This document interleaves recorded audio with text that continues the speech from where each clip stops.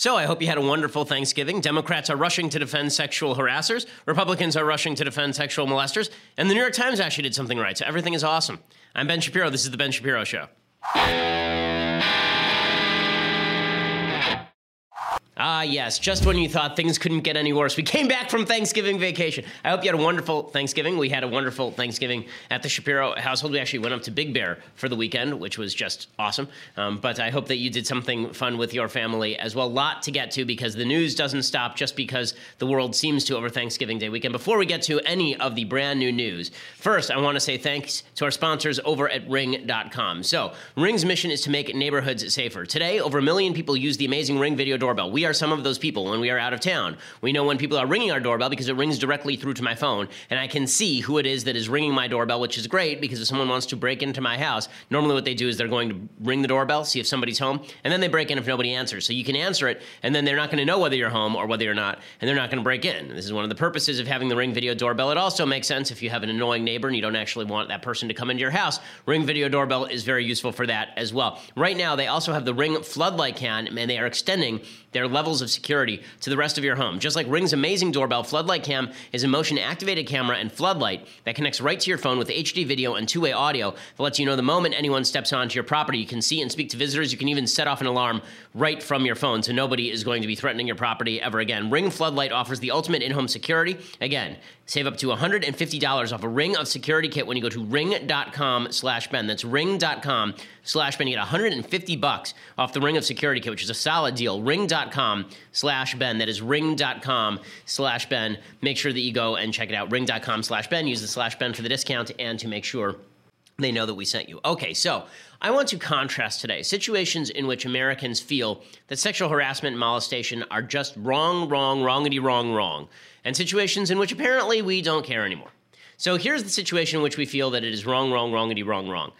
If you have somebody who's applying to your college football coaching position, then even the mildest suspicion that you may have covered up for sexual molestation means that you cannot get the job. I speak, of course, of Greg Schiano. Greg Schiano was about to be hired at the University of Tennessee as the Ohio State defensive coordinator. And Schiano has been very successful in that position. He was about to sign a contract at the University of Tennessee to take over their head coaching position. But then a lot of people started to protest. And they started to protest because Greg Schiano was working over at Penn State when Jerry Sandusky, the then defensive coordinator, was stooping little boys in the showers. And when Joe Paterno was allegedly allowing that to occur, or at least not doing enough to stop it. And there was one allegation by a guy named Mike McQueary, who was one of the guys working on the defensive staff, that he had heard through the grapevine that Schiano had seen Sandusky molesting a kid and done nothing about it. Now, that allegation was unsubstantiated. It was denied by Schiano. It was denied also by another member of the defensive coordinating staff who supposedly McQueary had heard this from in the first place. So this was really kind of dicey stuff to begin with. But even the implication that Schiano must have known about it or may have known about it meant that the people at the University of Tennessee went nuts. So all of Tennessee's major politicians said you can't hire Schiano. They have a big rock at University of Tennessee. I know about it because I was just visiting University of Tennessee at Knoxville. They have this big rock where you can paint messages on the rock. And one of the things that they painted was Schiano covered up child rape at Penn State. So they ended up withdrawing their offer to Greg Schiano because obviously we don't want people who are alleged to have covered up child molestation, no matter how weak the allegation, coaching a major college football program. He should have run for Congress. That would have been a lot better for him if he had run for Congress because the Democrats who have spent the last month saying that it's time to finally wipe out sexual harassment. It's time to finally wipe out sexual abuse. And you know where we should start? We should start with the Alabama Senate race. Let's start with that kiddie porn guy, Roy Moore. Let's start with that guy. Let's start with him. You know, we're so into the anti-sexual harassment campaign now, say the Democrats, we're even willing to throw the desiccated corpse of Bill Clinton under the bus. He's no longer useful to us, and we'll just take that skeleton and toss it right under the grinding wheels of that bus. Time for him to go. Teddy Kennedy? Well, that dude's been bloated and dead for a long time. So if we have to say some bad things about Teddy Kennedy, okay, well, we will set a new standard, a brand new standard. And now the day of light is coming. There will be no more sexual harassment. There will be no more sexual abuse. We'll finally come to a conclusion in this great saga of women being victimized throughout the United States in positions of power. Well, that lasted for like a week. So congratulations, Democrats. Your moral stand lasted for, I think, less than a week, actually, because first there were allegations about Senator Al Franken, and then there were allegations about John Conyers. So let's start with the Conyers allegations, because this is truly stunning stuff. So John Conyers is an 88-year-old congressperson. He is apparently senile. There are reports that he had literally walked into meetings in his pajamas, John Conyers. He's not been around for quite a while. He was apparently a guy who sexually harassed women many years ago as well. At least those were the allegations. In any case, it has now come out that there was a settlement that Conyers made with a former member of his office in which she accused him basically of propositioning her, and when she refused, he fired her. Was basically the allegation. She ended up settling out for like 30 grand. There's also a lawsuit that had been filed against Conyers. There was an on-the-record allegation by the Washington Post. There's a big report by the Washington Post. All of this happens, and Conyers is 88 years old. Now, make no mistake, this is what's astonishing. Okay, so yeah, I'll talk about Roy Moore in a little while, but let's just put it this way. The Republicans have said Roy Moore can't lose that seat. Why can't Roy Moore lose that seat? Because if you go from 52 to 51 votes in the Senate, it's going to be very difficult to pass anything. Plus, what happens if there's a Supreme Court vacancy and you need that vote? So a Senate seat is super important. And right now, if Moore were to lose, he's in the middle of an election cycle, a Democrat would take that seat, and the Democrat would then be able to vote against the priorities of Republicans. Okay, it's an argument. I don't think it's the world's strongest argument, but it is an argument. This is the binary argument we saw during the 2016 election. It's the exact same argument, and we're having it again. I didn't buy it then, I don't buy it now, but okay, let's assume that that's an argument. I'll tell you what's not an argument. Let's say that Roy Moore were a sitting U.S. Senator, and let's say the governor of his state were a Republican, and now he could be thrown out of office, and the Republican governor would simply appoint a Republican replacement. Or let's say that there was a congressperson, a Republican congressperson, who was in the midst of a sex scandal, and that person would be thrown out of office. There'd be a special election. It's a very Republican district, and a Republican would be elected to replace that person in all likelihood. Wouldn't that sort of take away even the argument that there's a binary choice? Well, this is what's so incredible about what the Democrats are doing. Republicans made the argument about Moore. You can't have Doug Jones in there. Again, I think that I don't want Doug Jones in there either. I think the moral choice in Alabama is to sit it out or to write somebody in instead of Roy Moore. But at least there's an argument that the Senate seat's important. There's no argument that Al Franken's Senate seat is important, because it's not. There's a Democratic governor of Minnesota right now. There's no argument that John Conyers' seat is important. He's in like a D+1,000 district. John Conyers has been reelected for 22 straight terms, I believe. The guy runs like a medieval fiefdom. Okay, if he's thrown out, guess what? A Democrat will replace him. Democrats still refuse to throw Conyers under the bus. This is amazing stuff. It just demonstrates that all this talk about sexual harassment, sexual assault, sexual misconduct, it's all a bunch of hooey when it comes from politicians. They're all lying. They say they pretend to care about this stuff. They do not care about this stuff one iota. And the proof is coming from your very, very feminist House Minority Leader, Nancy Pelosi. Nancy Pelosi came out and she was asked about John Conyers and whether John Conyers should go. And remember, Nancy Pelosi is the first female Speaker of the House. She held up the big gavel. She brought in all of her grandkids, the ones who had not been aborted, and they all stood around her, and it was all just glorious and wonderful. She's such a feminist icon, Nancy Pelosi. Now she's specifically asked about John Conyers, who has many allegations of sexual harassment against him by Chuck Todd, and here is Nancy Pelosi's answer. You said there's now a zero tolerance. Yes. John Conyers, what does that mean for him right now? But let's say in or out? We are strengthened by due process. Just because someone is accused, and was it one accusation? Is it two? I think there has to be. John Conyers is an icon in our country. He has done a great deal to protect women, Violence Against Women Act, which the right wing is now quoting me as praising him for his work on that, and he did great work on that. But the fact is, as John reviews his case, which he knows, which I don't, I believe he will do. I believe that he will. Excuse me, may I finish my sentence? Sure. That he will do the right thing. He will do the right thing. So here's what he did. He stepped down from the House Judiciary Committee, which the Democrats wanted him to do anyway, because they want somebody who is not senile in charge of that committee. But when she says, we don't know the accusers, how many there are, or what they've said, well, we know there's a settlement. We know there was a Washington Post story full of allegations. We know that you're calling on Roy Moore to step down from his Alabama Senate race over over allegations that are, quote unquote, similarly vague, because they're not vague, right? Nancy Pelosi, great feminist hero, says John Conyers is an icon, he must stay. And then she goes even further. She defends Franken, she defends Bill Clinton, and then she calls Roy Moore a child molester. I don't know how you can hold a standard of evidence that says that Al Franken is innocent, Bill Clinton is innocent, and Roy Moore is guilty. That standard of evidence does not exist. Obviously, it is a generational change, but let me just say the concern that we had then was that they were impeaching the President of the United States, and for something that had nothing to do with the performance of his duties, and trying to take him out for that reason. Why do you think the reaction was different by women on Bill Clinton? And I say that because it does seem as if, frankly, when you watch some of the reactions by the president in defending Roy Moore, or at least overlooking the allegations against Roy Moore, that were you putting politics ahead of your personal disgust? No, but we're talking about a child molester. Oh, okay. We're talking about a child molester. But President Clinton was accused of being a sexual predator. Well, and of even rape at one point by one accuser. Why don't we talk instead about how we go forward? Nobody is proud of President Clinton's behavior at the time. Why don't we talk about how we go forward? Because you haven't gone forward. You're defending John Conyers and Al Franken right now. Forget about 20 years ago. Now. Right? All these Democrats who are now saying, oh, we would have been in favor of Bill Clinton's impeachment, they're full of absolute crap because now they have the opportunity not only to do this, but to do it without any sort of political repercussion. That's what's truly astonishing to me. Right? The political loyalty runs so deep in Washington, D.C., the partisan tribalism runs so deep in Washington, D.C., it doesn't even matter if you're going to lose something. Now, I was under the weird misimpression over the last couple of weeks that all of this was about losing a seat or losing political power. It's not even about that. It's about pure partisan loyalty. It's about John Conyers has a D by his name, and it doesn't matter if he'd be replaced by another person with a D by his name. So long as he has the D by his name, Nancy Pelosi will stand by his side. She'll stand by Bill Clinton's side. She has no good answers to these questions.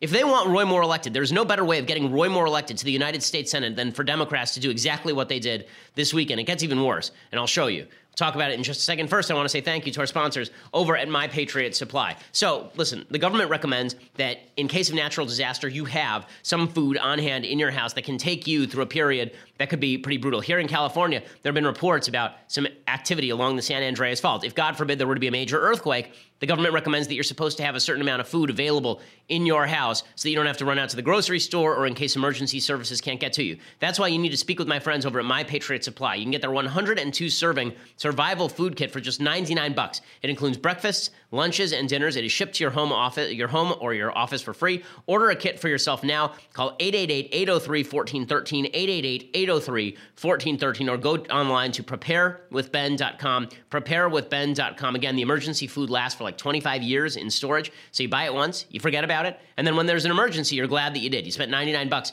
you have 102 servings of survival food for just $99. Really good deal for making sure your family is preserved in safety. Again, 888-803-1413, 888-803-1413, or preparewithben.com. That's preparewithben.com. Yeah, another one of these Democrats demonstrating her hypocrisy. There's a woman named Jackie Speier. Jackie Speier is a Democratic representative, and Ms. Speier she has said that there are multiple sexual predators basically in Congress, and John Conyers is not one of them. She has said that she knew about all of that people know who these people are.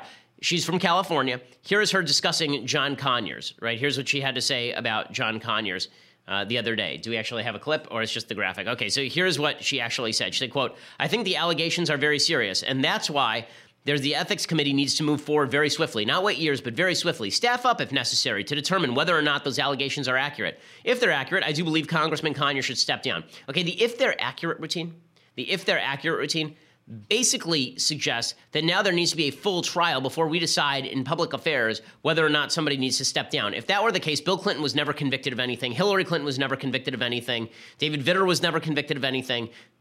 You know, all these people, Anthony Weiner at the time he resigned had not been convicted of anything. That's not how politics works. Politics is not about the idea that you have to go through a full due process trial. That's what you do to avoid prison. Politics is about who do you want representing you. And if we're all going to now have the standard that you have to be convicted of a crime in order for you to be removed from office, then I guess that's our standard from now on. But it just means that our politicians are basically going to be worse and worse people. It's pretty astonishing, right? And Conyers, of course, has said that he'll step aside in the Judiciary Committee. It means nothing. Again, for the 10th time, John Conyers leaving would mean nothing to the Democrats. John Conyers' district is heavily Democratic. Okay, but that's not the only instance of the Democrats doing this over the weekend.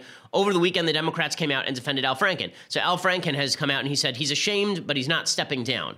He's ashamed of his behavior. He said that he can still be effective. He said, quote, "I've let a lot of people down, and I'm hoping I can make it up to them and gradually regain their trust." Right, this is what he said on Sunday by phone. He said, I'm looking forward to getting back to work tomorrow. So no, he's not stepping down. Doesn't matter. There's an actual picture of him trying to grab a sleeping woman's breasts. It doesn't matter that many, many women have now come out and said they grabbed their butts. He says, by the way, his defense of himself is that he's a hugger. That he's a hugger. Did his hands hug asses? I'm confused. Here's Al Franken defending himself. You know, I can't say that that hasn't happened.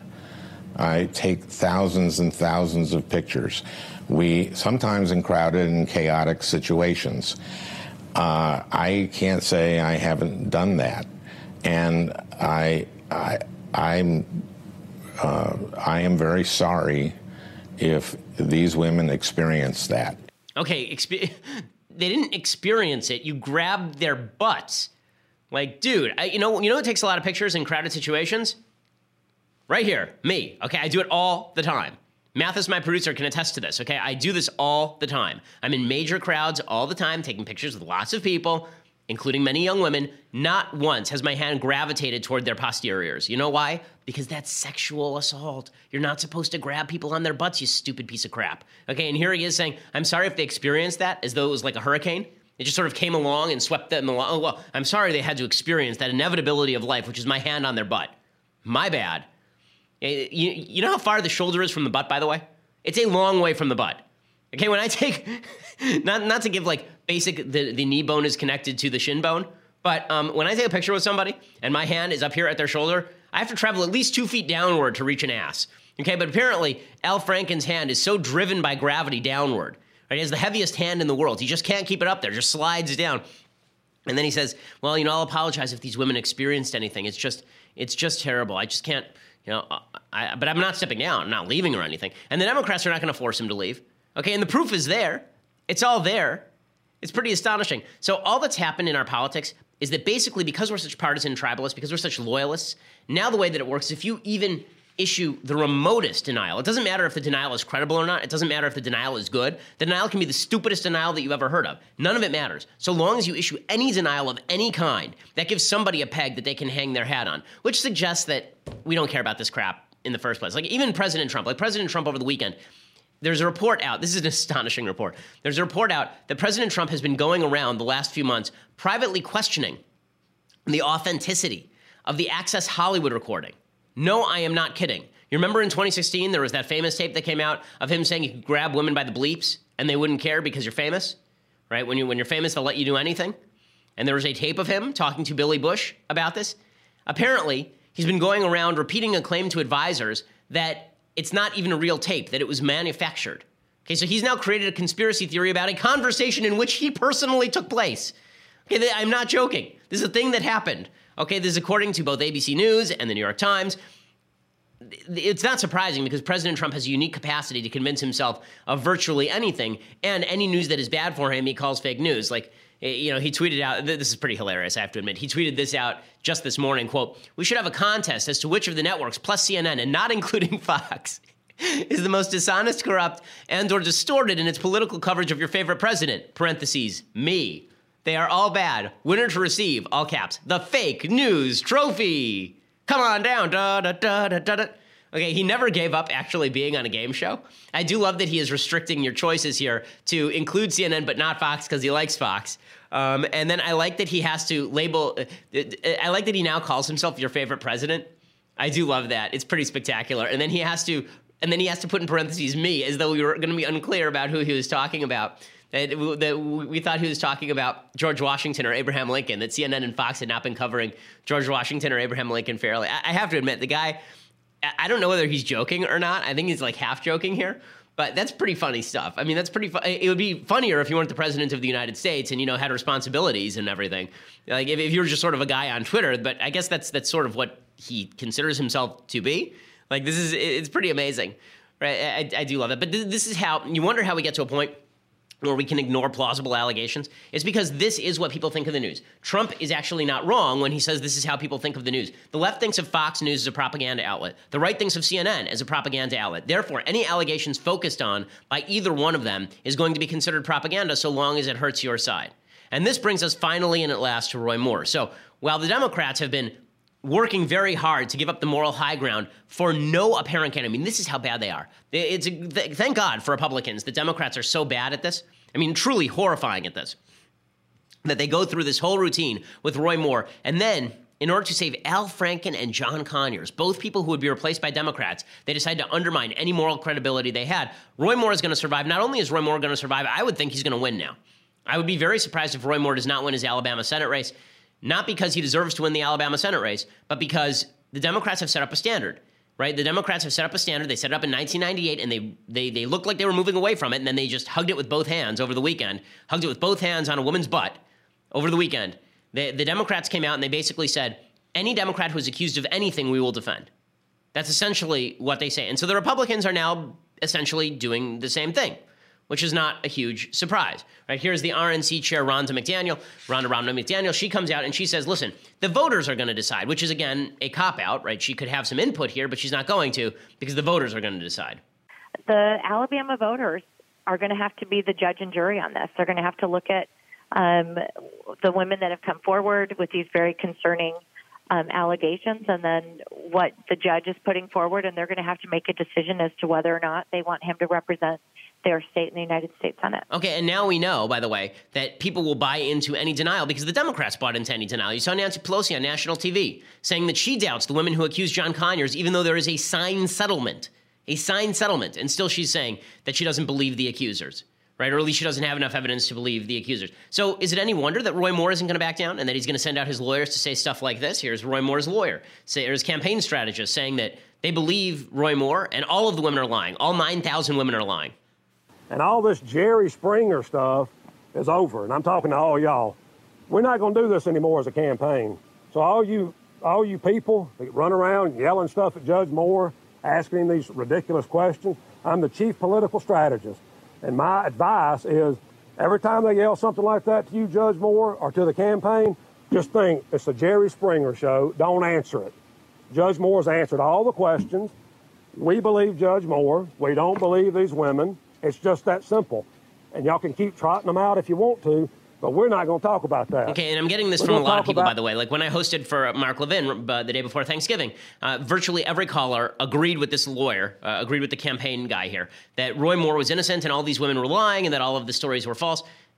I guess this is now the standard that we have, which is no standard at all for evidence. Okay, like I've explained time and time again on the show why I think that the allegations are credible, and even the bottom line is that any argument will now be made in order to defend these people. Joel Pollack, who is the editor at large, I guess, senior editor at large now over at Breitbart, my former employer, which has become just a propaganda outlet for whichever chosen candidate Breitbart and Steve Bannon decide is important today. Joel was doing his propaganda work on CNN this morning, talking about how Judge Roy Moore could have been dating 16-year-olds and it was totally fine because Ringo Starr or something. You know, in 1973, Ringo Starr hit #1 on the Billboard charts with the song You're 16, You're Beautiful in Your Mind, and it was a remake of an earlier song. He was 30-something at the time, singing about a 16-year-old. You want to take away Ringo Starr's You can't be serious. I mean, you can't be serious. You can't be serious. You're talking about relationships that were legal. You think that Ringo Starr's song is supposed to be a nod towards allowing 30-year-old men to prey on teenagers? You don't believe that, Joel. Okay, so two things. One, the original song was written by the Sherman Brothers, and it was written for a teenager about other teenagers. So there are better examples of this. I mean, if Joel wants to do this, we actually did a full Deconstructing the Culture in which we cited song after song last week of older men preying on younger women. So Joel's not wrong that this exists in popular culture, but the question is, why is that a defense of Moore? Like, I used that in my Deconstructing the Culture segment. I used that to talk about how depraved our culture had become. I didn't use that as a defense of somebody doing it. I mean, my goodness. But I guess this is where we are. I guess that's a defense now. Everything's a defense now. So that's very exciting stuff. I'm just glad that we can't have people who have vague allegations of covering up for child molestation made about them sitting as the head coach at University of Tennessee because our moral standards are so high. But sitting in the United States Senate, different story. Or sitting in the United States Senate, even if they'd be replaced by a member of their own party, different story. Yeah, I think that we may be toast here, gang. I'm thinking that the moral credibility of the American people may be called, because, listen, it's not about the people in Congress anymore. It's about us. It's about what we tolerate. In the end, we are the voters. What do we decide to tolerate? What do we decide is okay for people sitting there? And if we have to lose a race every so often in order for everyone to have a better moral standard, maybe that's an important thing. Maybe those moral standards are important. Because the fact is that if all we believe Congress is a series of people who are going to vote for us regardless of character, we're going to have bad people who are willing to betray our interests. Okay, bad people are bad people. I don't trust people about whom these, you wouldn't trust this person to babysit your child. I don't know why you would trust them to implement all of your policy decisions. I guess this is the hard divide that was made in the 1990s about Bill Clinton, and I guess we all buy the Bill Clinton school of thought now. We were going to make noise about how he didn't, but apparently we all do. Okay, so before I go any further, and I'm going to talk about the stupidity of a bunch of people who are ripping into the New York Times for what I thought was actually a really interesting and well-done piece about white supremacists. First, I want to say thank you to our sponsors over at Stamps.com. So we here at the Ben Shapiro Show use Stamps.com all the time. That's because the post office is great. They're really efficient, but they're not as efficient as sitting at your desk at your house and not having to go stand in line at the post office. That means that you are able to print out your postage at home. They will send you a scale so that you can actually weigh your postage and know your packages and know exactly how much postage is necessary. They'll send you a digital scale that automatically calculates the exact postage. It'll even help you decide the best class of mail every time. Stamps.com. We use Stamps.com because, again, we don't have time to run to the post office.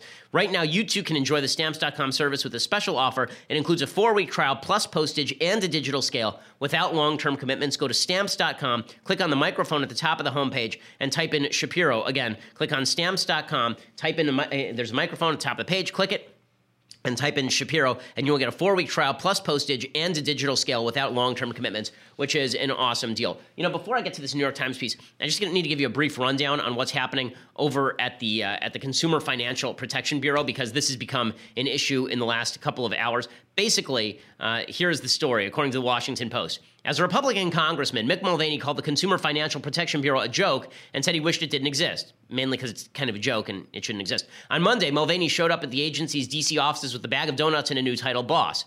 But after a frantic weekend of political and legal posturing, Mulvaney's arrival represented a new escalation of tensions over who ultimately will lead the agency. A day earlier, Leandra English filed suit claiming she is the rightful acting director. So leadership of the agency was thrown into doubt last Friday when Richard Cordray stepped down as CFPB director and said his chief of staff, English, would temporarily replace him. A few hours later, Trump named Mulvaney the Office of Management and Budget Director and longtime critic of the CFPB to do the job. Okay, let's put it this way. This is insane. What Richard Cordray did here and what Leandra English are doing here, it's crazy. There are two bills that are governing. Okay, bill number 1 was passed in 1998, and it says the president has the power to fill all of these vacancies. Right? In 1998, there's a bill that specifically says the president has the power to fill the vacancy. And then there is the Dodd-Frank bill, and the Dodd-Frank bill says that the director, when he steps down, can appoint an interim acting director. Okay, that may be true, but the president can trump that if the president wants to fill the slot, because otherwise the person is not subject to appointment. The person is not subject to senatorial go-ahead. Otherwise, you have a completely unaccountable bureaucrat appointing another unaccountable bureaucrat. That's not the way that separation of powers works. This is an executive branch agency. Either the person who is appointed has to be appointed by the president and approved by the Senate, or it has to be appointed by the president. You don't have executive branch agencies that run independent of the executive branch and the legislative branch. I mean, I guess the contention here is that Richard Cordray becomes his magical own dictator, that the minute Richard Cordray steps into that office, now he has the power to appoint successors, and he gets to run the place the way that he wants to run the place. That's not how this works. I mean, Richard Cordray was appointed, I believe, by President Obama, was the idea. And Richard Cordray, I mean, this is a political stunt. There's no question that this is a political stunt. They could have fired him. They didn't fire him. Instead, they allowed him to step down. But in stepping down, he decided to start a political firefight because he wanted to make a name for himself and run for governor of Ohio, is basically the idea. Again, there's nothing in law that allows Richard Cordray to trump the president of the United States. Remember that originally Obama appointed Cordray by using an unconstitutional recess appointment. Democrats threatened to change the filibuster rules, and Republicans surrendered. This is back in 2013. And then in 2013, the Senate confirmed the guy to a 5-year term. But this is pretty cynical stuff. The National Review has a good piece by Ronald Rubin on this. Essentially what it says is, since 2010, Republicans have argued that the CFPB's unique structure, an independent agency whose single director the president can fire only for cause with guaranteed funding through Federal Reserve Bank profits rather than the congressional appropriation process, is a recipe for government abuse, if not unconstitutional. Cordray proved them right. Elizabeth Warren is the person who made these changes through Dodd-Frank.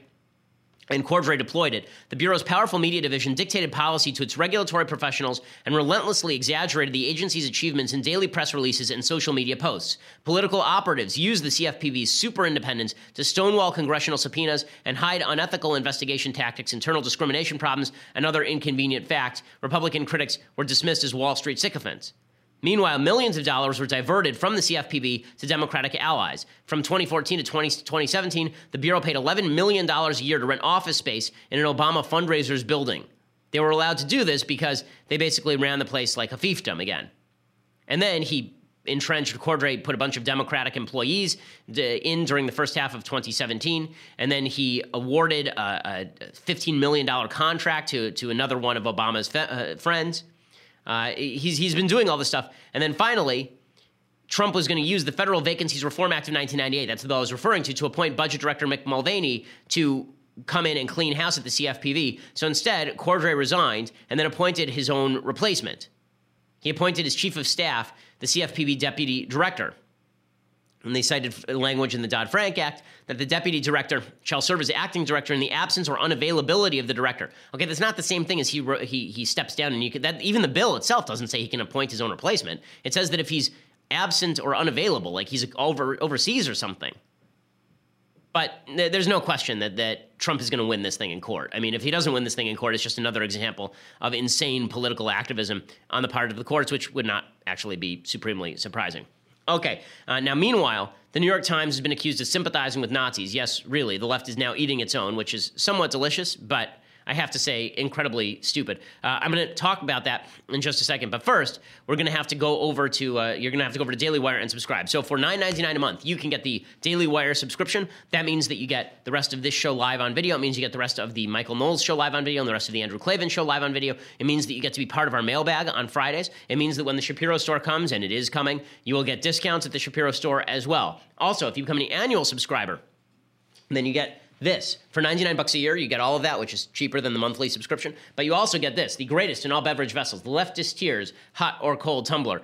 You will never enjoy drinking anything as much as you will enjoy drinking beverages from this particular tumbler, which apparently grants immortality. I can't attest to that, but I haven't died yet, so far so good. Liberal to Leftist Tears hot or cold tumbler, you can get that with your annual subscription as well. If you just want to listen to the show later, then subscribe over at YouTube or SoundCloud or iTunes. Subscribe over at YouTube particularly because we have lots of good video material that comes out on a regular basis that you won't get if you just subscribe at SoundCloud or iTunes. But go over, subscribe, whatever your podcast app, we are available. We are one of the top podcasts in the nation. So make sure you subscribe and leave us a review as well. That always helps with our rankings. We are the top conservative and fastest growing conservative podcast in America. So demonstrating how leftist thought leads to short-sightedness with regard to fighting people even the left hates. There is an article in the New York Times over the weekend that's getting all sorts of blowback. And there's a guy named Tony Hoveder. You've never heard of him because you're not a white supremacist. Tony Hoveder apparently is on a show called Radio Aryan. He'll call into a show called Radio Aryan, and he's the founder of some white supremacist political party. And he is a full-on neo-Nazi, basically. And there's an article in the New York Times that basically describes him as a regular guy with horrific views. What's funny is that the left finds this particularly repellent, that how dare they describe him as a regular guy in many ways with disgusting political viewpoints, as though everyone who has disgusting political viewpoints is, a guy with tattoos up his neck and a swastika on his forehead like Charles Manson, as though people can't hide in plain sight. And as though people aren't moved from mainstream political movements into fringe political movements with relative alacrity. If you want to talk about the risks of political extremism in the country, you have to acknowledge that there's a group of regular people who can easily be led astray by evil people masquerading as quote-unquote normies. Now, that's what this New York Times piece does. It says Tony and Maria Hoveder were married this fall. They registered at Target. On their list was a muffin pan, a 4-drawer dresser, and a pineapple slicer. Miss Hoveder, 25, was worried about Antifa bashing up the ceremony. Weddings are hard enough to plan when your fiancé is not an avowed white nationalist. People are very angry at this. How dare the New York Times say they registered at Target and pretend these are normal people? Well, because a lot of people with evil beliefs. I mean, this is Hannah Arendt's entire theory, right? The banality of evil is that evil people are people who are evil. They're not monsters who you can identify easily, and that's why you have to be on your lookout. That's the whole point. And the whole point of this article is that you have to be on the lookout for people like Tony Hoveder, because Hoveder has evil views, but masquerades as a normal person. Right? It says he is the Nazi sympathizer next door, polite and low-key at a time the old boundaries of accepted political activity can seem alarmingly in flux. Most Americans would be disgusted and baffled by his casually approving remarks about Hitler, disdain for democracy, and belief that the races are better off separate. But his tattoos are innocuous pop culture references. A slice of cherry pie adorns one arm, an homage to the TV show Twin Peaks.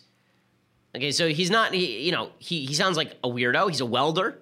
And they say that he's a regular guy who just believes in Nazism, basically. He says, I don't want you to think I'm some edgy Republican. He says, while flatly denouncing the concept of democracy, I don't even think those things should be edgy. While defending his assertion, Jews run the worlds of finance and the media and appear to be working more in line with their own interests than everybody else's. His political evolution from vaguely leftist rock musician to ardent libertarian to fascist activist was largely fueled by the kinds of frustrations that would not seem exotic to most American conservatives. So here's the New York Times trying to tie him to conservatism. But the fact is that he did attend CPAC apparently in 2015. He name drops people like Murray Rothbard, who's an anarcho-capitalist, and he was a supporter of President Trump's. The point of this article is not that he's a good guy. The point of this article is that he's a very bad guy who believes very bad things, but can masquerade in plain sight. And the reason that's important is because, listen, I've dealt with enough young college kids, some of whom have been seduced by the alt-right, to know that this is how they get seduced. They get seduced by the trollery. And then when people say, well, that's really disgusting, they say, well, you're just politically correct. I'll do more of it. And I say, well, maybe the reason that people are so opposed to my point of view is because it's true. Maybe the reason that people are so upset when I post a Holocaust meme is because the Holocaust didn't really happen and they know it and they're lying about it. This is how people get sucked in. I mean, this guy's still young. He's 25 years old. But it's an in-depth profile. I think it's a very good profile. And the fact is that the left attacking the profile is one of the reasons the left is going to lose, because by attacking the profile, they're preventing people from truly understanding how these ideas materialize. And that's a huge mistake. Okay, time for some things I like and then some things I hate, and then we will go through a Federalist paper. So things I like. Over the weekend, I watched an uplifting film, a great Thanksgiving Day film about the Cambodian genocide. It's actually a very, very good film. So Angelina Jolie she directed this. She helped write the screenplay. It's an adaptation of a nonfiction book by a girl who was 7 years old, 5 to 7, when the Cambodian genocide took place. It's called First They Killed My Father. It actually is a good Thanksgiving movie just because be thankful you do not live in a regime like this. I mean, my God.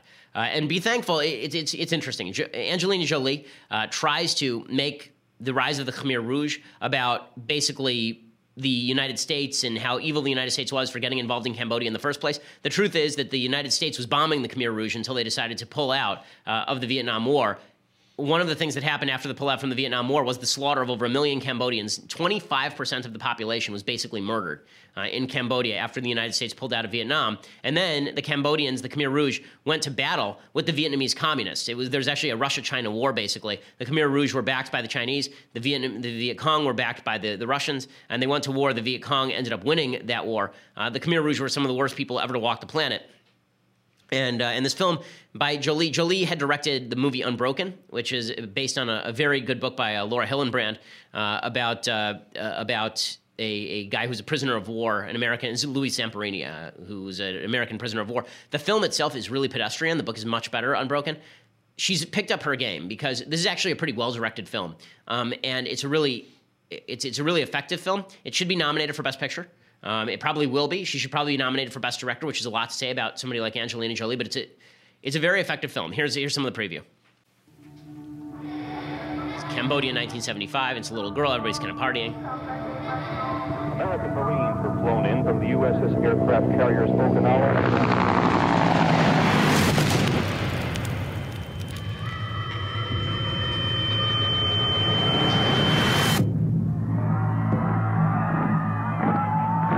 So her father works for the Cambodian government and then has to hide who he is.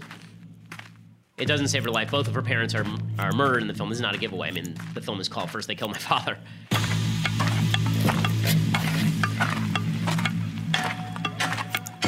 It's all about how these communist horrifying ideas destroying industry. There's a really horrifying scene where a guy, his child is sick, and the Khmer Rouge won't let him use quote-unquote Western medicine for his child. And so he goes out and steals Western medicine, so they kill him. It demonstrates how horrific communism is. And for all the people on the left who made way for this kind of garbage for decades, they should be not only ashamed of themselves, they should live in a constant state of penance for pretending that the United States were the bad guys when it came to the Vietnam War. The Viet Cong were the bad guys. The Khmer Rouge were the bad guys. The United States were not the bad guys here. The movie is First They Kill My Father, and it's well worth watching. Speaking of being grateful for freedom, this video is going around last week, and it really is truly incredible. This is a North Korean soldier who attempts to defect, and you will see the North Koreans, they've built basically a wall to keep people in. They shoot this guy 7 times as he is trying to leave. He survived, amazingly. But here's some video of it. They were just a few feet behind him. They fired more than 40 bullets, but failed to kill or capture him. And tonight, the North Korean soldiers who couldn't keep their comrade from pulling off a dramatic escape last week are facing the fallout. A South Korean lawmaker tells CNN nearly all the North Korean soldiers present along the border that day have been replaced. Human rights observers say being replaced could be the least of their worries. Meaning that they might be shot. So this guy actually ran away, and he made it to the other side. If you have to, for all the people who are talking in the United States, these actresses and actors talking about, I'll flee America if Trump's elected, you shut up. Really shut up. The border's open. You can leave whenever you want. It's fine. Go. Okay, the countries where true evil is going on, they don't let you leave. They shoot you if you try to leave. Okay, other things that I like. So I want to say thank you to the New York Times. Seriously, they ran a very fair piece from a reporter named Sabrina Tavernise, who is actually, I think, a genuinely objective reporter trying to do the right thing. She wrote a piece called Ben Shapiro, a provocative gladiator battles to win young conservatives. It was a full-page article in the New York Times over the Thanksgiving Day weekend. It was on Friday. And the article I thought was very fair. They quoted some of my critics. I know that she had tried to reach out to some of the people on the left who are my critics.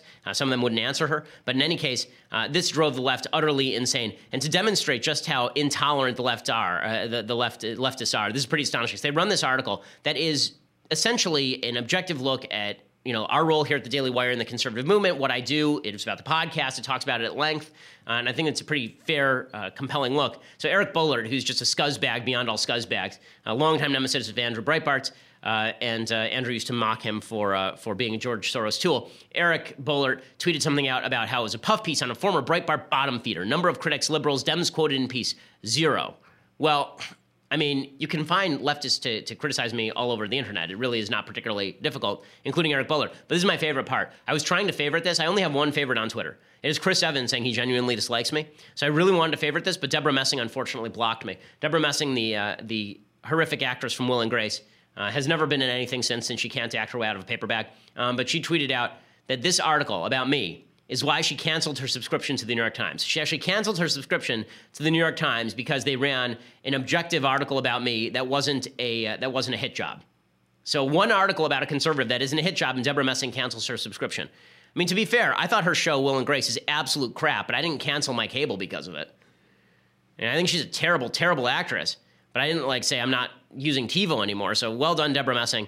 Apparently then she spent the weekend painting a live horse or something, so I'm afraid that article may have driven her a little bit out of her mind. So I feel a little bit bad for that. I'm sorry, Deborah Messing, that your life was ruined by having to read views with which you disagree. I guess life is very tough when you're a multi-million-dollar actress who hasn't made anything in 15 years and now is getting to be cast in a reboot of your own garbage show in the first place. Okay, time for some things that I hate. All right, first thing that I hate. I meant to do this last week. Now I have to do it. There was a video that came out showing professional cuddling. I talked about it a little bit, but I need to actually show you the video of the professional cuddling. This is just horrendous and never should happen in the planet. These are people who are being hired to cuddle with other people, like strangers. It says, this person is a total stranger to me. Her job is to give people cuddles. She's a professional cuddlist. During a cuddlist session, it's a safe space. It's a space where they get to explore touch. More likely than not, they're not getting the level of touch that they need in their everyday life. I'm just about to go for my very first cuddlist session, and personally, I have been going through a tough time lately, so I'm very curious to see if this session will help me in any way. And it says the session starts by setting some ground rules. She asks you to think about what you're most comfortable with. As a first-timer, becoming relaxed wasn't easy. Because why do you have a stranger's... Says, how would you like me to join you? And she's like, I wouldn't. Says, I had to rely on this Cuddle Sutra book for inspiration. Okay. No. It says, yes, it's pretty awkward. You want to interlock hands? Yeah. Okay, and then this goes on. It gets better with time, though. Why would you... Why? Like, sorry. What? Yeah? Okay, so we're living in a society where we're worried about sexual harassment and sexual abuse. You hire a professional cuddlist, a rando, to come over your house, and they're professional. What makes you a professional cuddlist? Like, what makes you good at this? I'm just wondering, do you go to cuddlist school? Do you get a PhD in cuddling? And what in the actual F? Get a boyfriend. You know, get a dog. Like, seriously, people. You know what's happened? We've so much separated sex and touch from emotion that now we're trying to put those things back together, but without actually forming an emotional connection with the person. You have to hire the person in order to cuddle you. I mean, like, when guys used to do this, it was called a whorehouse. When women do it with other women, then it's just cuddling because there's nothing sexual going on, I guess. But it's like it's a random person that you're hugging. Like, what in the world? I think we're going to need to toughen up, gang. I think we're going to need to toughen up. I'm not sure Western civilization can survive the onslaught of reality. If you're hiring people to lie next to you and cuddle you who you don't know. What in the world? Okay. I had other things that I hate, but I'm sorry. I have too much hate for this. There's no more room for others. So now we're going to do Federalist number 5. So every Monday we've been going through a Federalist paper, gradually making our way through all of the Federalist papers. So Federalist number 5 is by John Jay.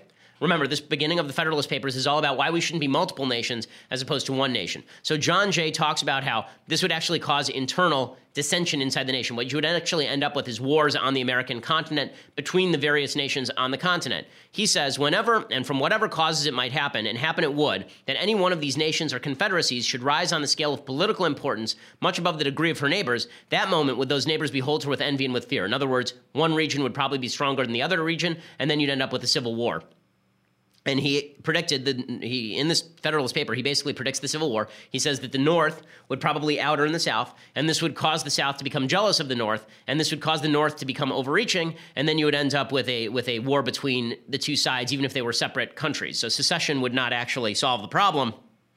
It would just end up leading to war more easily. Now, obviously, he's not talking about slavery here, which was the major issue in the Civil War, but what I'm saying is that he was predicting conflict between North and South based on regional differences and no national allegiance. He says, considering our distance from Europe, it would be more natural for these confederacies to apprehend danger from one another than from distant nations, and therefore that each of them should be more desirous to guard against the others by the aid of foreign alliances than to guard against foreign dangers by alliances between themselves. In other words, the North and the South wouldn't create an alliance against Britain. The North would ally with the French, and the South would ally with Britain, and then they'd go to war, and then sooner or later you'd end up with French and British troops on American shores who are basically serving the interests of one of the regimes or the other, and that's how you get a reinvasion of the United States by the powers of Europe. It's an interesting argument. It is also provocative in the sense that it reminds us that a unified foreign policy in the United States was not a guarantee.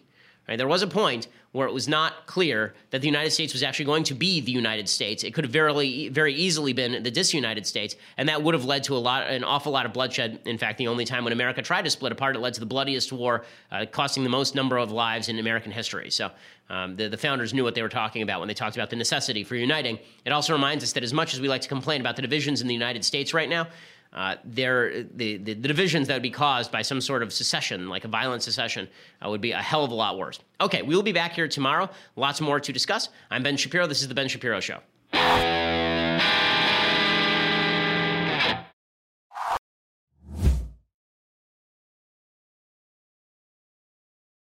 We'll get to more on this in just 1 second. First, Pure Talk believes in American values, and that free should mean, like free. So when you switch to Pure Talk today, you'll get a free Samsung 5G smartphone. There's no foreign-line requirement, no activation fee, just a free Samsung that's built to last with a rugged screen, quick charging battery, and top-tier data security. Qualifying plans start at just $35 a month for unlimited talk, text, 15 gigs of data, and a mobile hotspot. Pure Talk gives you phenomenal coverage on America's most dependable 5G network.